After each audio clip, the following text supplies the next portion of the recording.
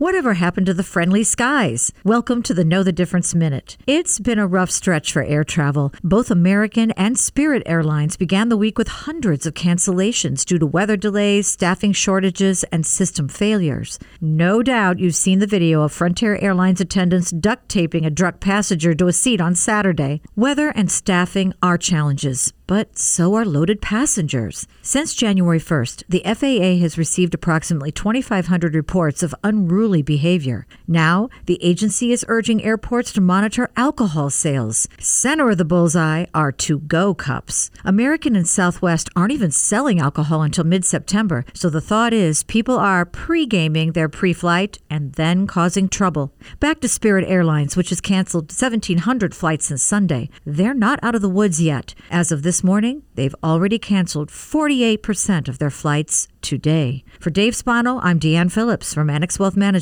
That is your Know the Difference Minute.